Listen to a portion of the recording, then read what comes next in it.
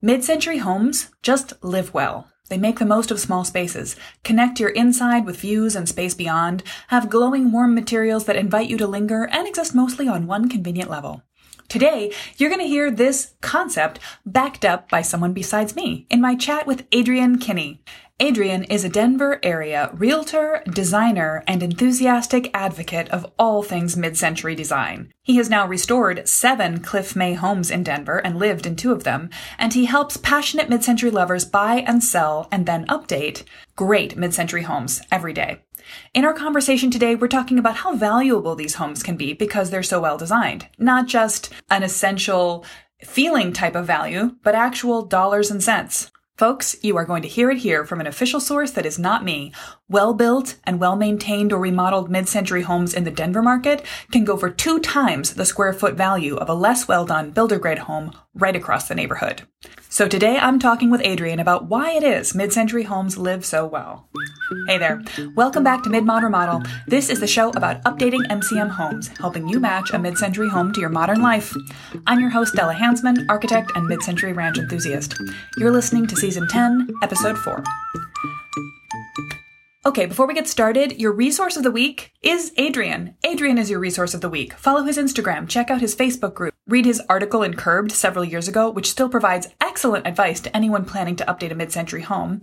Spoiler alert, I read this article long before I met Adrian and put it into my mid-century resources list. So if you want even more amazing resources beyond just Adrian himself, go ahead and grab my free download, my 89 favorite mid-century resource articles like the one in Curbed, books, blog posts, people to follow, products to search for, and ways that you can learn more about mid-century homes and how to make the most of yours. One more note, we're still looking for just the right designer to join our team, so if you know a person who might be a great fit for Mid-Mod Remodel, or if you are that person, come and say hello. Find out more on our website at midmod-midwest.com/careers. Find all the other resources I've mentioned and the show notes, the transcript of this interview at midmod-midwest.com/1004. So it's so great to have you here. And we had such a great connection at your big event this fall at our, I guess it was totally the summer. It was August at Denver Modernism Week. So I wanted to just start off by going all the way back to the beginning and asking you, what drew you to mid-century in the first place, Adrian? Absolutely. Well, thank you for having me on this. I really appreciate it. And thanks for coming out. And like we mentioned a little beforehand, you got to see all of this behind me here in person, which is really fun. Yes. For anyone who's watching this, we've got a video on Facebook. You can see in the background, Adrian's gorgeous kitchen divider and a little sitting room in the corner. I got to visit his house in person when I was there for Denver Modernism Weekend. It is like chef's kids gorgeous. Say that 6 times fast, but yeah, it's lovely. Thank you. I really appreciate it. And it's, as you saw, it's definitely become a passion of mine, not just kind of a passing fancy.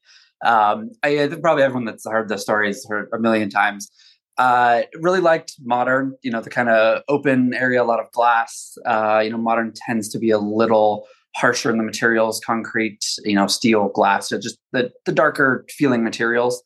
Mm-hmm. As I kind of went down that rabbit hole, I started finding the warm elements, and some of those warm elements were wood walls, wood furniture, a lot of sculpted wood furniture that was also sculpted. And when I saw the combination of those things became this whole mid-century thing that I opened up the door to, I was able to look into that a little further, and I was like, wow, it still has all the windows and the open space, but it really connects to out of doors. And it's a lot warmer with the wood elements, and it just feels like it's livable versus, modern, to me personally, just doesn't feel as livable. I know a lot of folks enjoy it, but to me, I really like those kind of wood elements that warm it up.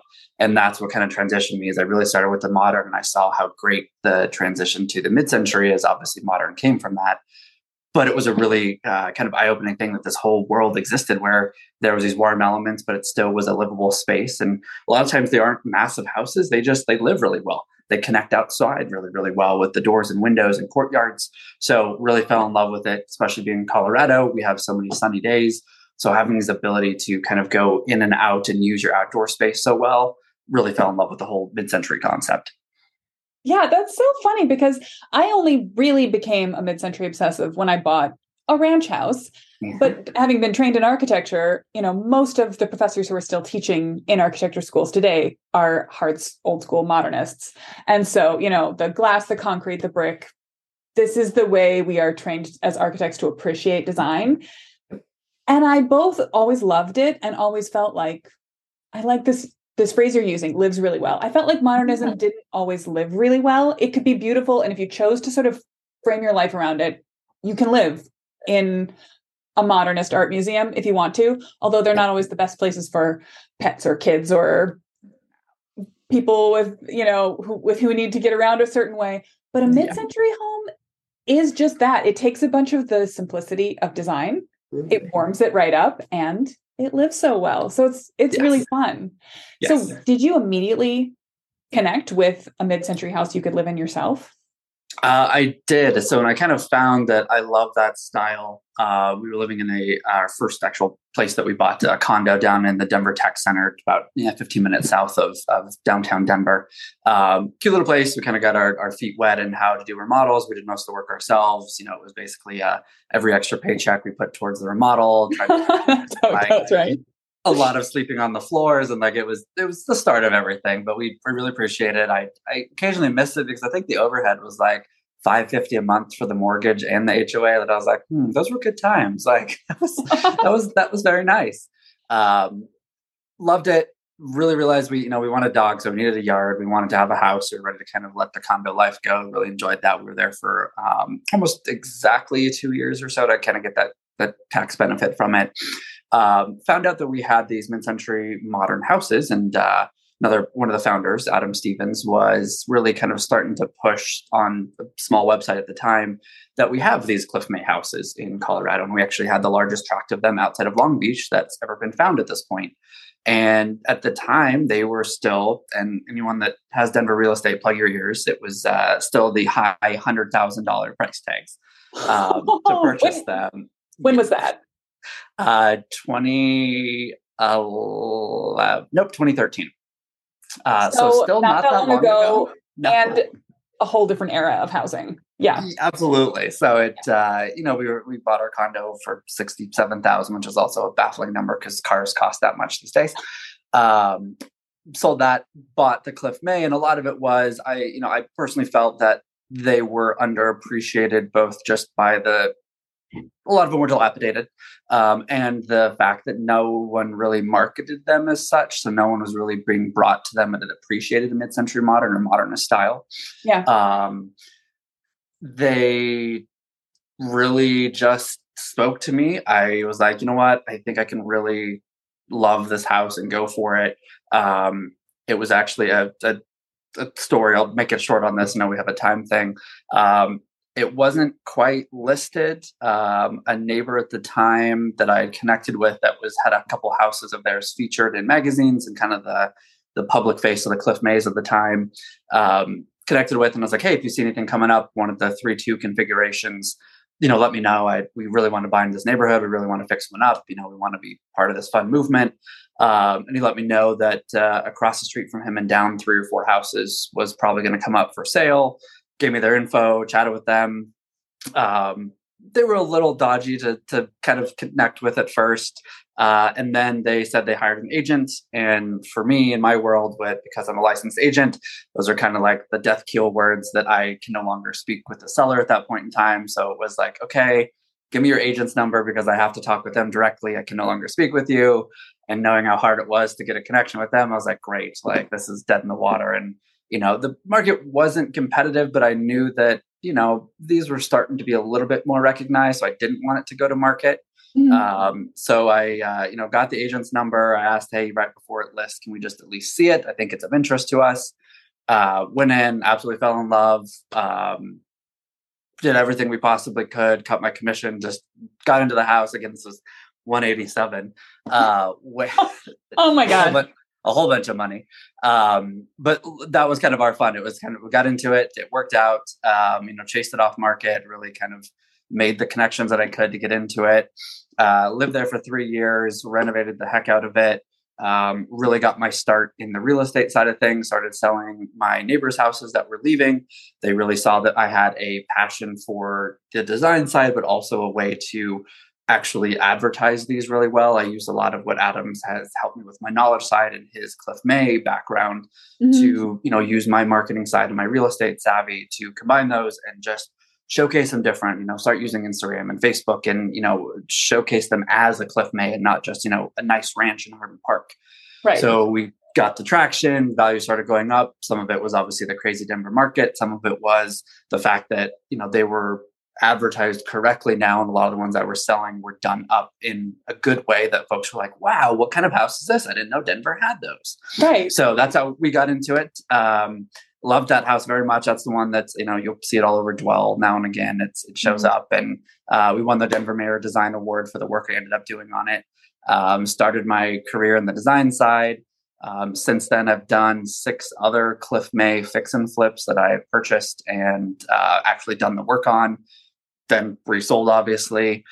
And I think I should recount, but I'm somewhere in the 40 to 50 range of transactions I've been a part of for the Cliff Mays at this point in time. So they're really my babies. I know them way too well, having, owned now 7 of them. I think I'm probably one of the holders of the most of them. I've also find that, but I'm up there. 7 of them. It's been quite a bit. So that obviously translated then into our current house that we're in, but it's really where I got my start, got my love for him, learned about, architect for the masses, as Cliff May was technically not an architect, but he was kind of the one that everyone, looked to at the time. He was the, father of the ranch house and created this whole modernist for everybody.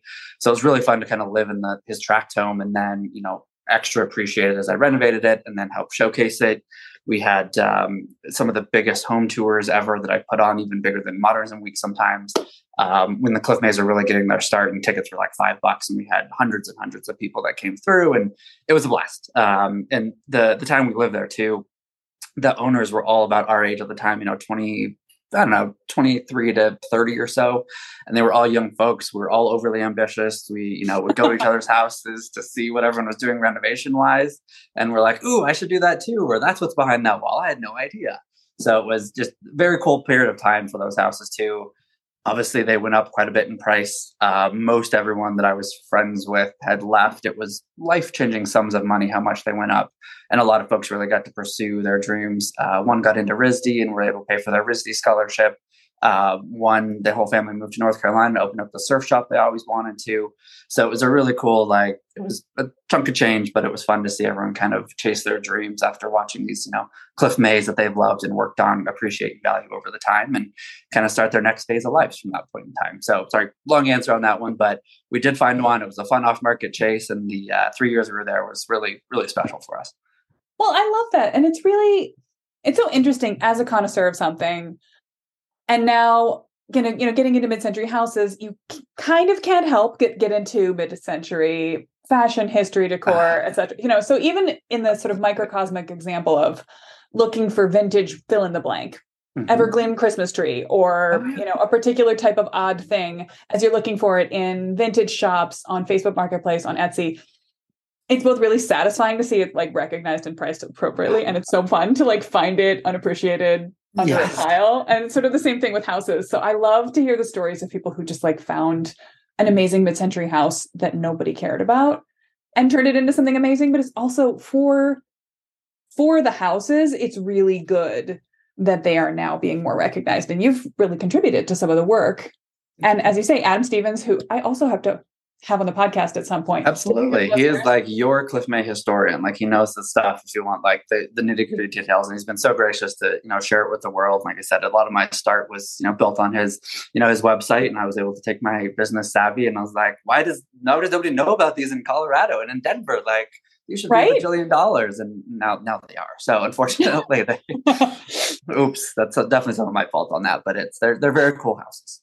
Well, this is broader than our scope of conversation, perhaps, but it does make me feel like, as an architect, I love specializing in renovations, but knowing how tight the housing market is, it just frustrates me that we can't get back to building right-sized houses like this. These ones with the craft that they have built into them are obviously becoming less and less affordable. But some of the design principles of mid-century should be usable in affordable design Absolutely. now. And having more houses available would mean that the price of all of them, I'm not like, yay, let's lower the housing market price. Although it's a little cray-cray. And I think everyone agrees with that it's like, it can come down a bit and everyone will still be fine.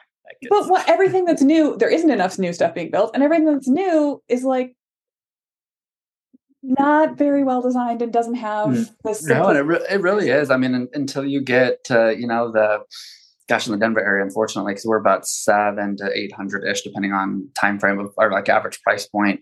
You've really got to get to that, 850 to mil range before you start getting like a good quality tract home, in the sense of like it has some design characteristics. And at that point, you're at $1 million, and that's a lot. Where if you get some of the Green Valley Ranch is one, and the Reunion are the two kind of new biggest development areas in Denver area. They're north about. Green Valley Ranch is technically in Denver. The other one's up in Thornton-ish. They're still 650 to 700, and they're kind of like, you get the new things that don't break as quickly. Though their quality, we can discuss that part of it another time. But it's interesting to see, because I have a client that like, to trade off where it's, it's new, but the price points are still getting up there on some of these new builds where there's a premium on it, obviously. And they're giving up, all my clients call it, and I apologize to anyone watching that lives in one, they're more soulless for sure. They're made on CAD, and there's, design 1, 2, or 3, instead of like, how does it sit on the lot? How does the sunlight go during the day? What's the outside space like? It's like, what are the 4 lot lines and how many houses can we put here? And that's how they're built today. And kind of like it's elevation 1, 2, 3 on the outside, and that's about it. Yeah. So it's, there's some trade-offs for sure. They're nicer, more efficient, et cetera, for it. But it's interesting to see, because it's very much a start, like you either go down the new build route or you don't. And it's not kind of like you don't just happen to search for them. Like it's a route in itself to go that way. Right, for my clients are.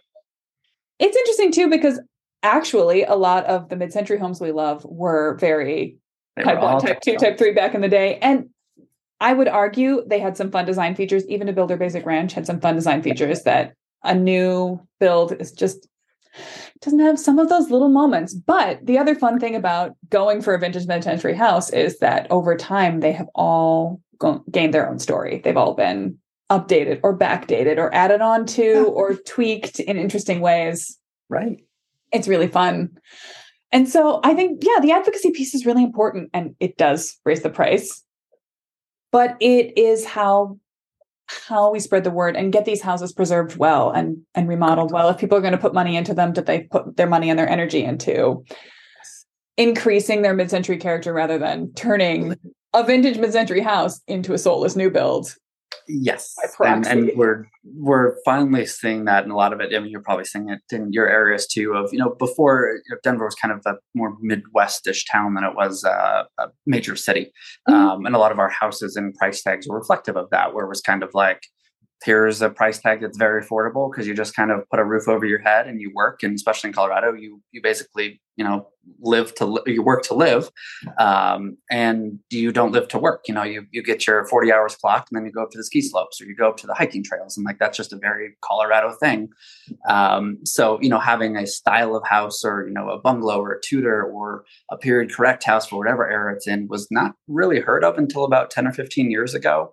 And that's where we started seeing the kind of like, oh, a mid-century house. Okay, that has what kind of characteristics? And now we have, a mid-century modern has this kind of price tag, and a Tudor has this price tag, and a well-preserved Victorian and updated has this kind of price tag. Or again, before, the Victorian, the Tudor, and the mid-century probably would have all been the same price. It was just kind of a straight up square footage thing. And now it's like, oh, the mid-centuries, they're half the square footage, but they're twice the price. And is that pretty consistent in Denver, that mid-century is actually about 2x, and a lot of it comes from it's because it's half the square footage, because most of ours don't have basements, but they're on par with most of the ranch houses that you'd say if you're in an enclave across the street. If it's just a ranch neighborhood, we go for about the same price per square foot, which makes ours a 2x price per square foot. Technically, if the other one had a basement. So if the ranch across the street is going for 750, these will be at least the mill to 1.4 range, depending on the redo.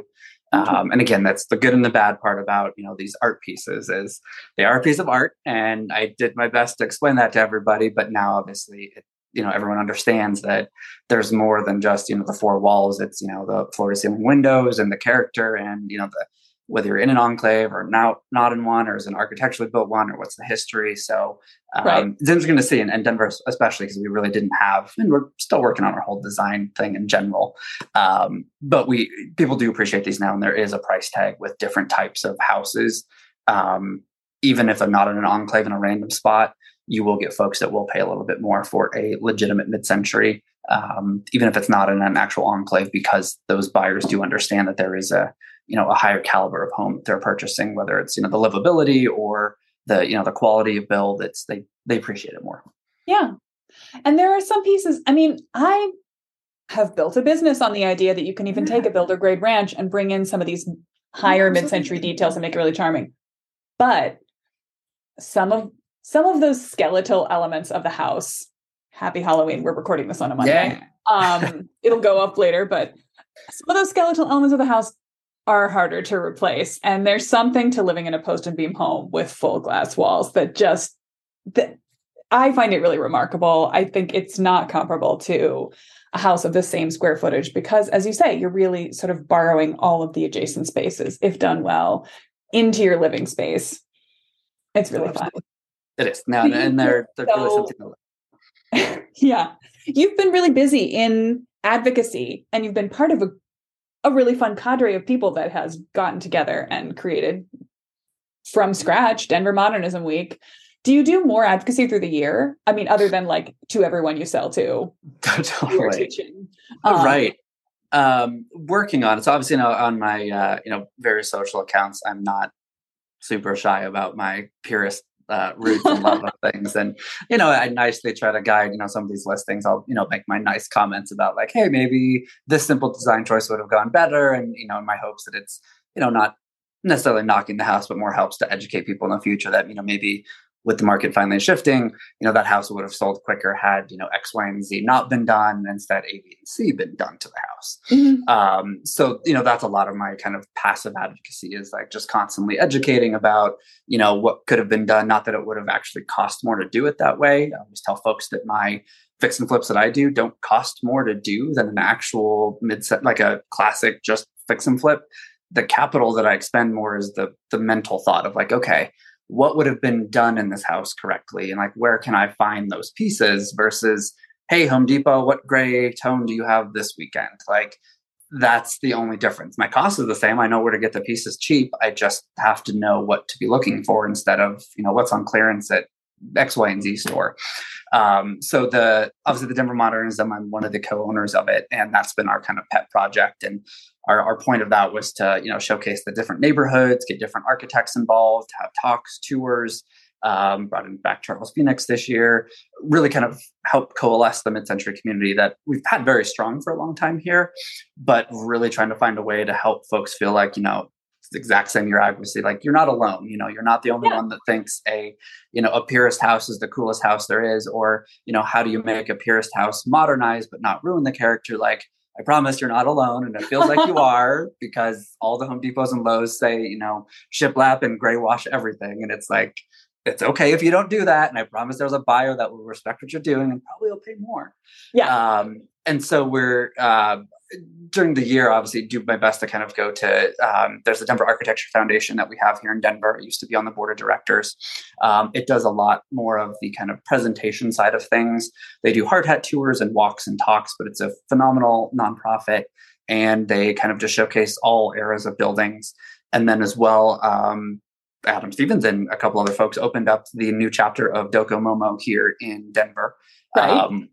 Which is also great. So that's another advocacy group. I've finally finding time for myself in the slowing market, which is great. So I think I can hopefully finally attend some of those meetings, but obviously donate where I can to, DocoMomo and Denver Architecture Foundation.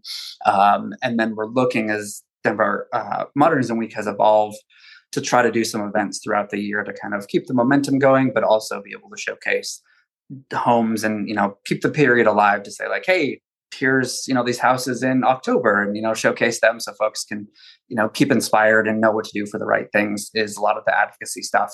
Right. That everything I can just all the time, just talking about it and doing stuff like this is helpful. So people are oh, Oh yeah, that is a great idea. Funny enough, actually, a house that I'd sold 3 owners ago. Two other people have bought it since. Uh, he's now a roofer that I'll be working with for some of my clients on a project. And he bought me lunch. I was trying to pay for it. And he said he actually used my Curbed article that came out, God, probably 5 or 6 years ago now, that has like 9 points of how to remodel a mid-century modern house. That if you search mid-century modern design, it's about midway through the first page or two. And he was like, I used it and then I saw that it was yours. So like, it's a thank you for the lunch today because you actually helped us make sure we do the right things. And I was like, God, I forgot about that article. So that's some of my thing too, is there's hopefully some passive out there that my nicely shaming things or, educating people about what to do are still making its rounds so that folks are trying to figure out like how to thread the needle of, new and old. They feel inspired by things I've done, or, they find the right people in their geographic areas to feel inspired for their things. Like yourself in the Midwest, I think it's phenomenal and, great resource for those around you. Yeah. And you're absolutely singing my song to say that it doesn't even need to cost $1 more. It can sometimes, the thing that's going to make your remodel cost more or less is not the style choice you make. No, it's the individual, the labor cost and the materials. It's basically just that. Design, if you pay a professional, it costs a little bit of money, but it's so cheap in its ability to 10x the result that you get. Absolutely. To make it glorious for like the exact same bottom line versus adequate or legal. The baselines for what you need in a remodel is that it fixes a problem or solves a maintenance hassle or, you've added in some necessary square footage. Sure. That's why you started to do it. But like, don't you want it to be amazing? Don't you want to feel satisfied? Do you want to make the neighbors a little bit jealous? Right. That comes from design. That comes from the thinking energy. It comes from for you when you're doing your houses. It comes from your experience of seeing all the great things you've seen as you've poked into all these houses, pulling together the research you've done, and then feeling inspired to add something simple or something that takes a little bit of elbow grease. Yes. But it's just a bit different, a little bit more authentic than something that you would have found, as you say, at Home Depot, which again, like you can get materials at Home Depot. Totally. As long as you choose the right ones. Absolutely. But there are so many more options out there than just choosing the most obvious option in gray from Home Depot. And I say this as a girl who loves gray, but yeah, it's broaden your horizons and take a minute for design and then you will win. That's the song. Yes. And a huge advocate, obviously, for good designers because there's, especially again, it's also a champion to my real estate side. As things are changing, buyers are getting pickier. The interest rates are higher, prices are higher. A combination of that is they're wanting to buy, but they're looking at their bottom line. If they're paying $4,000, $5,000, $6,000 a month for an average house, they want to make sure that they're buying something that they really feel that X amount of dollars a month is really worthwhile. And, if you go into a house that's very nicely remodeled, but you can tell all they really did was keep the same footprint and change out the cabinets and sure they're nice cabs and nice fixtures. But the house next door spent the same amount, but they reconfigured it a little bit and maybe didn't use as high end, but the flow is way better. Yeah. Same price. Probably the second house that has a better flow is going to go quicker than the one that's just shinier. Mm-hmm. And that goes to the design side. We're sure they maybe spent $5,000 on a designer, but the house will probably sell for more and probably quicker. And so it's, if it's just for a flip or if it's for yourself to live in, it's always worth it. Like I say, I'm always a do-it-yourselfer type thing, but having professional opinions is very helpful and they're professionals for a reason. I've learned over the years. So there's a reason for them. Absolutely. And I think you've got a real eye. You obviously, designers, you chat with designers. I'm not sure if you've ever hired one. You clearly are doing just fine on design. But this is the sort of thing that for anyone who's struggling, like you don't have to DIY design in order to DIY your remodel. You can ask for a little help with that and then still put in most of the work with yourself and your father-in-law and have a good time on every weekend, It's not an all or nothing proposition. I think people sometimes fear that bringing in any design expertise at all is just handing over the project to someone else. And it's not like that. No, it's a great resource to have, and they can give you the literal blueprints. And if you're handy enough, all you have to do is follow them. And like you said, you and the family member on the weekends can take care of it, but at least the design was thought out by a professional in it, and it probably will be slightly better than kind of just you finagling it and being like, well, crap, that was close enough, but it's worth it. It's kind of bottom line on that. Yeah. Do you have something, it might be hard to pick one thing, but in your mind, is there one thing where you thought about the design in advance and then, roughly the same amount of work, the result was just light bulb moment, so much better than it could have been otherwise? What's your favorite design success from your own remodels?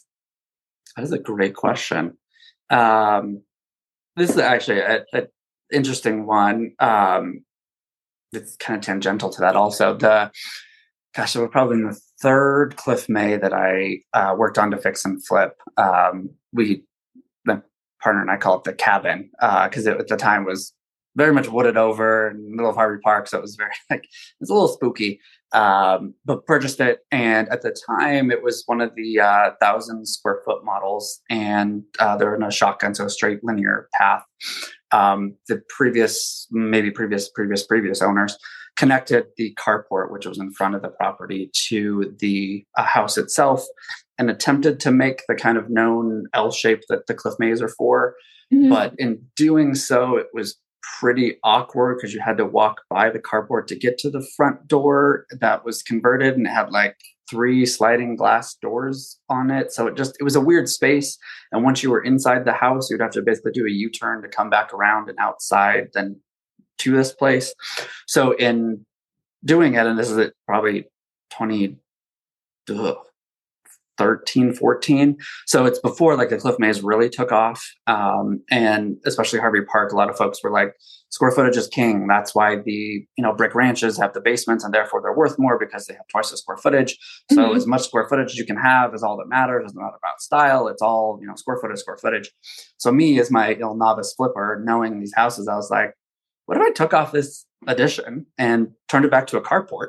I'm going to lose 250 square feet on the property, and it's only 1,000 square feet to start with. I'm going to do it. Let's go for it. So in doing so, I got back the iconic corner of the Cliff Mays where it was a side load one. So the front of the house was technically on the side of the house, but mm-hmm. You have the board and batten, the front door, and then the whole glass left side, classic Cliff May. I now got then the left side of it that's no longer connected to the carport.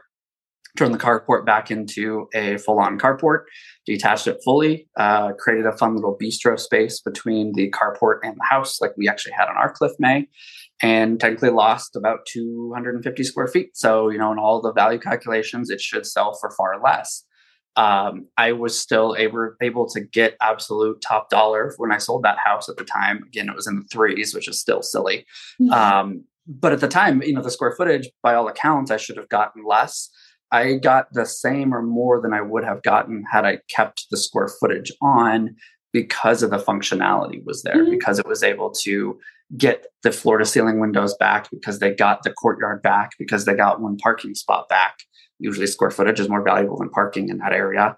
But I just went for it and it worked. And so I think that it's been a great kind of, beat my chest moment to folks of like, you don't have to follow the norms of, you have to add more square footage or no one will buy it. I actually detached square footage and removed it and added not even a garage. It was just a carport, but I made it original. I made it look like it was original. And sure enough, I got a buyer that still paid top dollar for it. So I think that was one that, like, on paper, it sounded great and I knew it was going to be fine. But once it actually panned out, it turned out really great. And I was very happy with how it actually ended up working on the design side, that, the marketplace per se appreciated the fact that it was a true Cliff May with a carport and a courtyard, instead of kind of a hodgepodge of additions that didn't quite work out on it.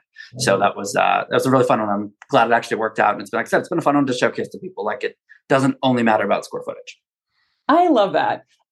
That's such a perfect example of sometimes the best thing you can do to remodel a house that has had the mid-century remodeled out of it is just to roll back the clock.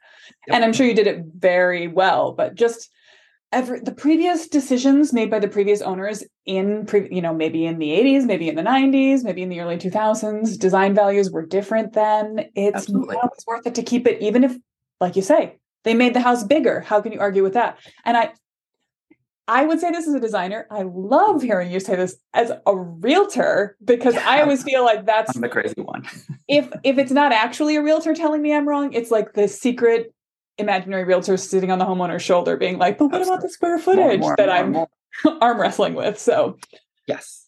And it's, it's obviously specific for, the house location, how the flow goes. And, some of it was, if the houses at the time were 700, sure, I could have probably dumped in a good amount to actually connect that well, make it a primary like it should have been, had all this plumbing into it. But, given the constraints of, being an investor, trying to do it correctly, the price points they were at, what actually made the most sense was to remove it. Right. Like I said, I 100% don't regret that whatsoever. The price tag made sense at the end of the day. The buyers still own the house, funny enough, 6-7 years later, haven't turned it back to an addition. They use it as a carport. So it's worked out. So it's been a fun kind of one to talk about that, not always is it worth it to add it. By all means, there are definitely times that it definitely is if it makes sense and it can be cohesive. You've been to our house. The back portion of it was a garage at one point. Previous owner turned it into kind of a rumpus room, and then we converted it into more of a third bedroom, media space, another bathroom, dog's room, and washer dryer room. But it doesn't feel like it's an addition. We did our best to make sure the floor was the same, to kind of, do it so it felt like part of the house. Where that one, probably would have been a detriment had we taken it off, but it made sense to keep it and attach it. But we also added in, a bathroom and a lot of stuff to it. So it obviously very case specific, but sometimes it is possible to take it off and still get more money. Well, I think it's in general, it's a lesson, and you can do less and still get more, but also just that the way the house works is as important as the way the house looks. They're both necessary elements. And so I think so often I often struggle with the sort of mid-century U-shaped single cook kitchen layout. And that's something I need to address with my homeowners, even when the house has been remodeled once, twice, or 3 times before, because all the other previous remodels just took off the cabinets and put back on the same cabinets in a different style. And they never addressed the layout. So we're still fighting that troublesome layout, which works for some families and does not work for most families. Absolutely. Layout that's part of the way that you spend the same amount of dollars and you get a better result. Absolutely. Is think about how you want to live in it, how someone else might want to live in it, how it can be well lived in, and then absolutely you're winning. Yes. Do you feel like that is a message that you have to be really persuasive about, as well as about the mid-century style to buyers? Or does that seem like something people get intuitively when they're walking through a house? Are they relating to its layout? Do they see potential to adjust layout, or will they turn down a house that doesn't have a good layout because they can't imagine fixing it? I will nicely say I can help coach them just with my expertise in that. So it's a little biased in that sense of like, if they can't, I obviously have a skill set that I can help them as we tour a house. And obviously why folks do end up choosing me for the real estate side is I can double as, I've done enough remodels and know the handy side. Plus I'm a designer that I can help kind of them see it. The fun part of that's similar to the listing side. A lot of my clients do already have kind of an art sense to them, whether it's just painting or, the mid-century just tends to attract that. It's an artful piece of architecture. So I see that too.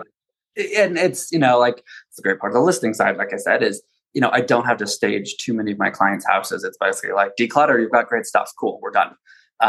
Because they have a design sense. They appreciate whatever house they're living in. So most of them, when we go through it, I can help them see some things. I do have that kind of mind ability, thankfully, to see like, okay, if you just maybe put a door here and change this here, it would actually work out really well. And the funny part of that is most homeowners, they have eyes bigger than their stomach. They'll get in and, they'll do a couple of little things. And then 5 years from now, they're like, hey, Adrian, come check it out. We're ready to sell. And I'm like, oh, you didn't do anything. And it's not the end of the world. It's very common. And, it's a lot of that, like, you found that maybe you had a kiddo, maybe you decided, you worked your butt off at work time. And so it was 80 hours a week and you just, all you did was paint and maybe add one door type thing. Yeah. But that's kind of the vision part that I see more is like they see the vision. It's for it coming to fruition isn't as common. And it's not for lack of wanting to do it. It's a lack of just having the ability of time, space, money type thing where they see it, they buy it, they're ready to, do that stuff. And not everyone ends up doing it, which is the funnier part of it is just, not everyone goes for it in the end. No. And so you have a certain amount of self-awareness is like, do you want to buy a house that's pretty close to done? Or do you want to buy a house that's a project? But even so, life can get in the way. A lot of the work I do for clients is to set up a master plan that they know they're going to tackle one year at a time. And when I talk to them, I try never to contradict anyone when they say they're going to do a project a year for the next 5 years. But I also document everything so that if they're coming back to the last project 10 years from now or 15 years from now, it's all still written down and neatly drawn out so that they can still grab it. Or in your case, you're seeing people perhaps leave it for the next person. And that's like that. It's not, I always chuckle at it, but it's like dime a dozen. Like that is not a rare story. It happens all the time. And it's, to homeowners out there that, you feel like I'm talking to you, it happens. Like I said, life gets in the way sometimes, or, you feel like you need to move for some reason. It's easier for you to just not do it. And you're not mad about it because obviously you would have done it. And so it's, it ends up working out, but it's kind of funny that, that they may have bought it for the vision that's there. And then they're like, oh, that's fine. That's no big deal. So they're like, it's actually okay. It's not as big of a deal as I thought it was. So no, it's fun to see that most of them can see it. I can help them see it, but it's kind of does it get done is the bigger question, which is kind of chuckle worthy to me. So we could keep talking about this for so long, but the podcast is only a certain long. I wanted to ask before I let you go, what's the thing, if there's only one, or what is a handful of light things that you wish people knew before buying, selling, owning a mid-century home? What's the thing that if you could just go shout it from the rooftops to everyone, you would do all that all day? If you buy a post and beam mid-century, they're easier to remodel than you think. Especially in Colorado where they are on crawl space here. I try to remind clients that a lot because, they'll see pretty dilapidated. We just had one list down the street from us, obscene price for a dilapidated one, but someone's picking it up because they're actually pretty easy to remodel. And this is, I totally get my privileged sense of like I've done 7 houses and like the easy. It's relative. But in the sense of, of like we don't have plaster walls to deal with. We don't have, every wall's a load bearing wall. We don't have that issue. The accessibility for plumbing, for piping, for any of that is all in the crawl space so you can get to it. So that's the one thing I always like to tell clients is like, it is easy to move walls, to move plumbing, to kind of make it how you want it. And then obviously what dovetails really easy to that is, don't mess up the original as much as you can. That while it is easy to do, be sensitive about how you go about the remodel. And yes, I understand we had all original paneling here and not a single ounce of it was salvageable. We would have done it if we could have. It had all been painted, but it was a Luan. And as you know, that's an 1/8 to a 1/16 of an inch thick. You try to sand it, you'll go right through it. Yeah. You can try to strip it, but it just doesn't look the same. And sometimes the peelers peel right through the Luan because it's so thin that we had to put up new wood paneling. You can kind of see the little splicey thing behind me. So that's the part of it too, is like, you might have to take some original out because it's not salvageable, but do your best to try to then put back in period things or save what you can and, pay an homage to what was there. So I think it's the combination of, the post and beam are easier to deal with than you think. And if and when you're remodeling one of them, do your best to preserve and or replicate the character, because it does have a charm to it. And a lot of folks are buying it for that reason of, the warmth, the mid-century goodness, and sure, put in modern appliances, modern heating and cooling, new windows, all that. But, maybe save a pink tile here and there type thing. And the house will get back to you in plenty for that. Yeah. Oh, I love this. Well, I'm always telling my clients that I think that there are buyers out there that want a mid-century house, and there is a realtor out there who agrees with me, and there's more than one. There is a realtor out here who agrees with me that you can sell a mid-century house, a well-loved one, maybe for more. Absolutely you can. Because you made the right choices for it. And certainly, this is me just standing on my soapbox, you're never going to turn a mid-century house into a cottage. It's never going to be a good cottage. So let it be a good mid-century house when you're making your changes. Anyway. And that's exactly what I tell people too, is, just go back to the era of the house. If you've got a great Tudor, there's a whole bunch of, California Tudors are phenomenal. There's a whole way you can lean into it. A lot of great original oak woodwork. It just feels better. You can't shove the stuff into it and make it feel like you want it. If it doesn't work for you, buy a nice ranch that's, style agnostic, that doesn't have any characteristics, and make it what you want. But mid-century, like you said, will never be, a farmhouse modern. It doesn't work. It won't. It will not. Oh, this has been such a pleasure. We're going to have to do it again. Yes, we'll have to. This is fantastic. We have a million more things I know we can talk about. Yes, and it's relatively new news for the Mid-Mod Remodel podcast, but I used to do a season model with breaks in between, and now we're doing it every week forever. So fantastic. Congratulations. That's great. It's exciting. I think people want new advice and fun encouragement in their feed every week, and I want to talk about it every week. So it's a great match. That's fantastic. Well, I really appreciate you asking me for this. I love what you do, obviously, and you're phenomenal to work with. And thank you again for coming out and supporting Denver Monitors in Week. And super excited to see you keep growing. And I'll have to tune into your podcast weekly too. They sound really fun. Absolutely. Well, this is great. And hopefully I'll be at Denver Monitors Week again next year. And hopefully some of the people that are listening right now are Googling Denver Monitors Week right now and starting to plan. Please. Is it always the same week in August? Yes, though founders, we might change it slightly just because the one thing we always pivoted around we purchased was the mod market. And because now we control that, we can also pick the weekend. So we're trying to figure out, it seems like with Denver changing so much, a lot of stuff is starting to happen that week. So we may try to move it a little bit earlier, but we shall see. We should know in the next month or so what we plan to do for 2023, which is weirdly just around the corner. Just around the corner, but there's plenty of time to plan for travel. If you're traveling to Denver, it's a great place to go. If you're around Denver, hey, you're around Denver. Just down here for you. Marvelous. Well, this has been such a treat. We will have more fun advice for you about mid-century remodeling in the near future. Appreciate it. Thank you for having me. I love this story of making a house smaller and yet making it better. This is the kind of advice that I do give as an architect, but always worry that people will think I'm talking through my hat. But when I hear it from a realtor, and for someone who has flipped, in the broadest and best sense of that term, purchasing a home and upgrading it and then selling it to someone who needs and wants it, as Adrienne does, I know that this is really effective advice. And as we heard Adrienne say, design makes the difference. You can put the same amount of dollars and the same amount of time into two different remodels. The one where you took the time to design, using your design concepts or the help of someone else, you have taken your home to a higher level, you have made it worth more, and you've helped it to live better. So, I'll use this opportunity to remind you that there are 3 ways that Mid-Mod Midwest can help you fit that super valuable element of design into your plans to improve your home. Reach out today to find out if you're a good fit for one of our whole house master plans, where we help you tackle a complete remodel in one go, or plan out your years-long project one piece at a time.